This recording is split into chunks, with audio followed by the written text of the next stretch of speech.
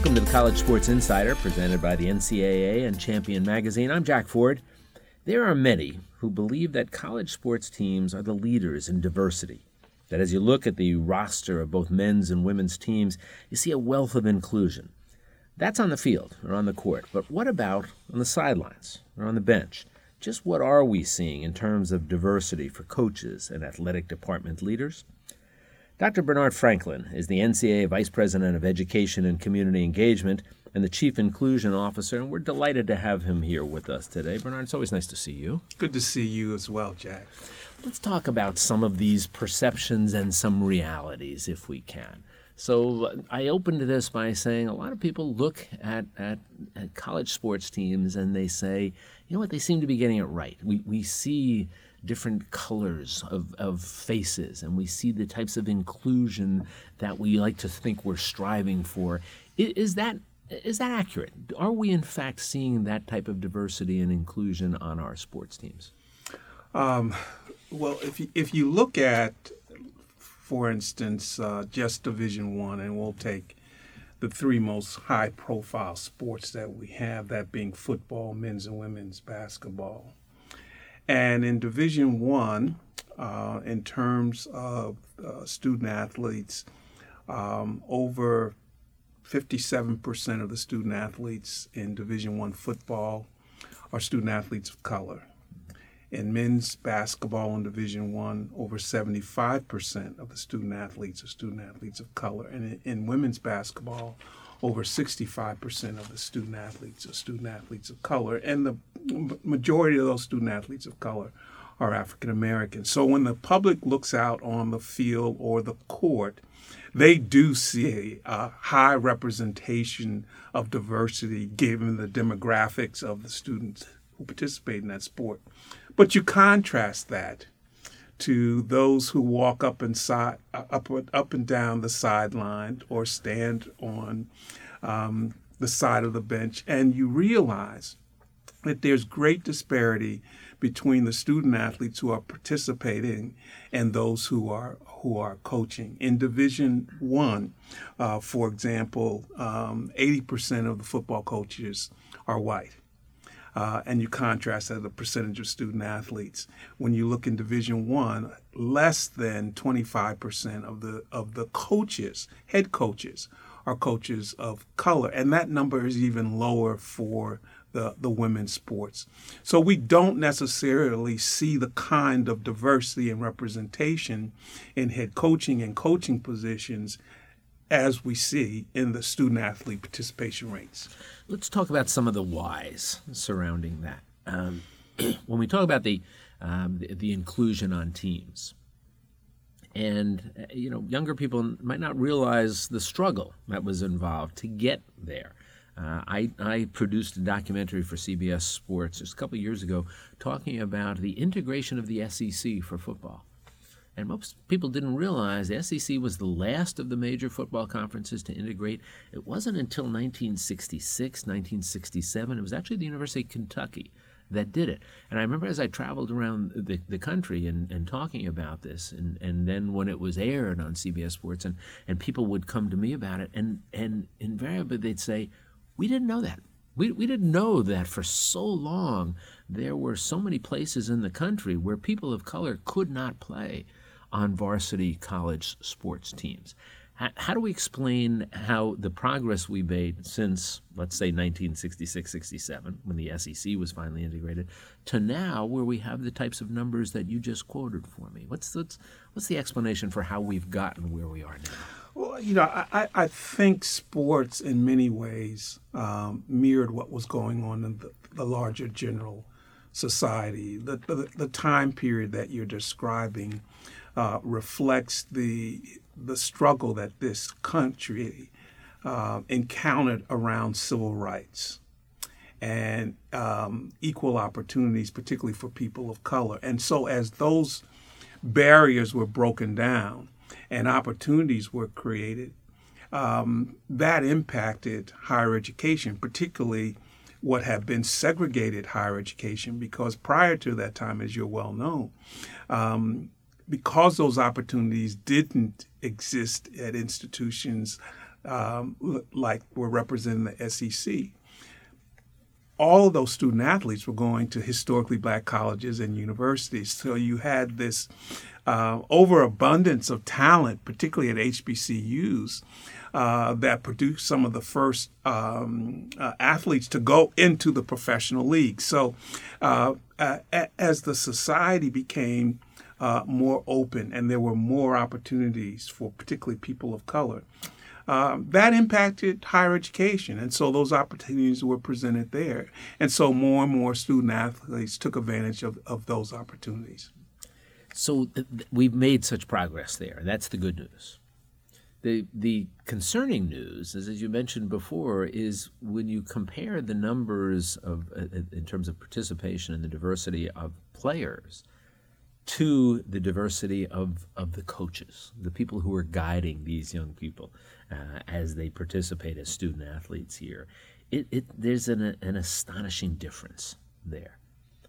And I guess it's not that easy to ask for a simple why for that, but let me ask you anyway. What are your thoughts as to why we're not seeing? Because you would think that as more and more, let's talk about football and the figure that you mentioned about college football coaches, more and more young men of color, young African American men are playing college football. They're graduating, they're having their degrees, they're in a position to go now and continue perhaps in a profession that would have something to do with what they loved, playing football. You would think that there would be more and more men of color on the sidelines for college football teams, and we're not seeing it. Why do you think? You know, Jack, it is a simple question to ask, yes. But it's very complex, I think, in terms of how I might respond. I think there are certainly a number of issues. I still think that there are issues related to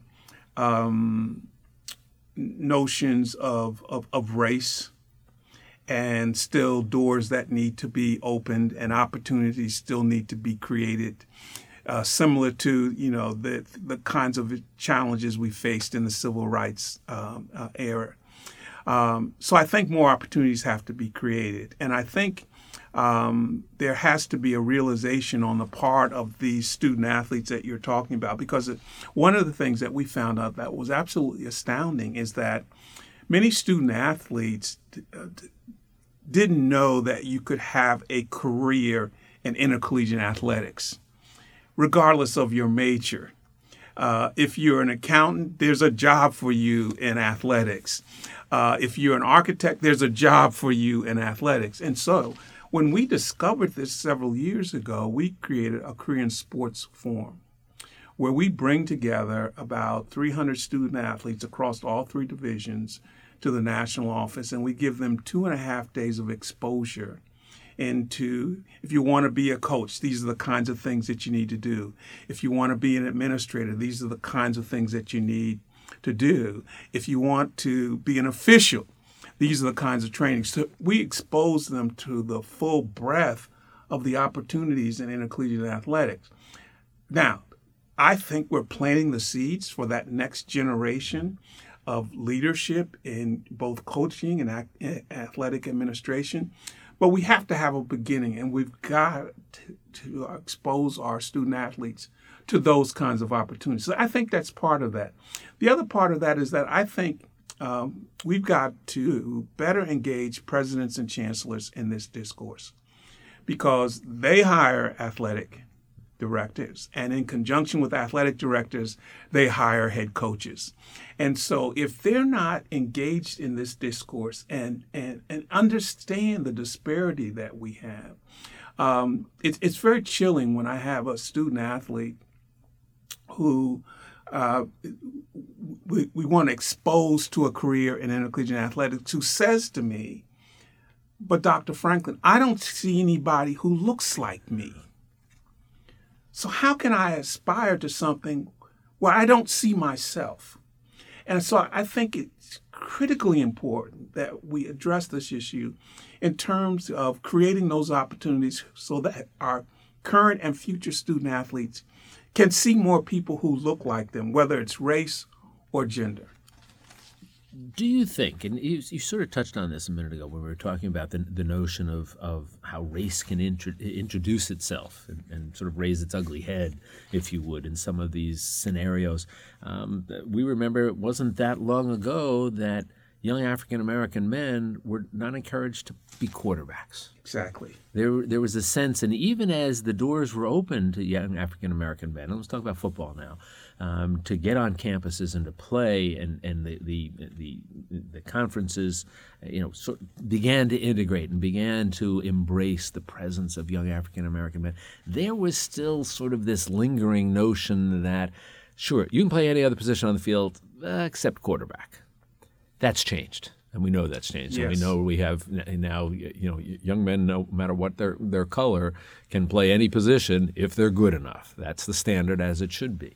Do you think there's some type of vestige of that still involved here in terms of the coaches, and certainly the head coaches, and what's going to be available to men of color?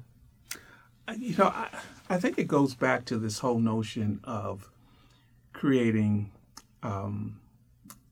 opportunities, because what you're talking about is that as more and more men of color were given the opportunity to play quarterback and were given the opportunity to excel in that role, then those kinds of stereotypes were broken down. Same for head coaches of color. The more opportunities that are created and the more that they excel and win, because that's an important element of all of this, then I think those kinds of stereotypes are broken down. Many times, I think, particularly for coaches of color, they are stellar at the X's and O's, but may not always be given the opportunity to learn about the kind of the non-coaching elements of being a head coach. Because in essence, you are a CEO, particularly of high-profile football programs, a CEO of a multi-million-dollar enterprise. And so the kind of experiences that they have to be given to prepare them for those opportunities, I think. So we do a number of things. We do the Champions Forum, where we take what we think are men of color who are maybe one or two steps from becoming a head coach. And we don't teach them X's and O's. We teach them about communication, about financial planning, all of those kinds of things that you may not get exposed to simply because you're assistant coach and you're a defensive coordinator. Well, that's your focus. And they might not even know that they need to know this moving forward if they haven't, as you said, seen people who look like them, who are already there, who can mentor them, who can put an arm around them and say, look, you are a great coordinator here, but I want you to work on public speaking. Right. I want you to work on how you would deal with donors, those types of things. If nobody's telling somebody that, they don't know to do it. Exactly. What about the question of women on the sidelines? We periodically see, and I remember fairly recently seeing an article in the New York Times talking about how the numbers of women who are head coaches in women's sports is declining. Yes. And that seems to be so counterintuitive. Again, you see the success of the women's programs. I go back to Title IX, and I'm at Yale when we are first introduced coeducation there, and the creation of women's teams. My daughter was a Division I athlete, and I saw the great opportunities she had after this period of time. And yet, it seems strange to think that, and to see the numbers, that you're not seeing a growth in women head coaches of women's college sports teams. You seem to be seeing a decline. How do we explain that? Well, I just left Providence where we had our inclusion forum, and certainly this was one of the issues that we talked about there. And listening to some of our panelists, they would say, well, part of the reason is that as particularly, and let's focus on women's basketball because it's one of the most high profile, as more and more money was introduced into the sport, you saw more and more men applying for positions to become head coaches in women's programs. So that in some ways explains the fact that we've seen this kind of the pendulum shifting to seeing more men engaged in women's sports. And then I think the one of the groups that has been most adversely impacted by that shift have been women of color. And you see single-digit representation of women of color in both, in many cases in coaching, but certainly in athletic administration. In Division I, 2% of the women athletic directors are women of color. In Divisions 2 and 3, it is 1 and 2%.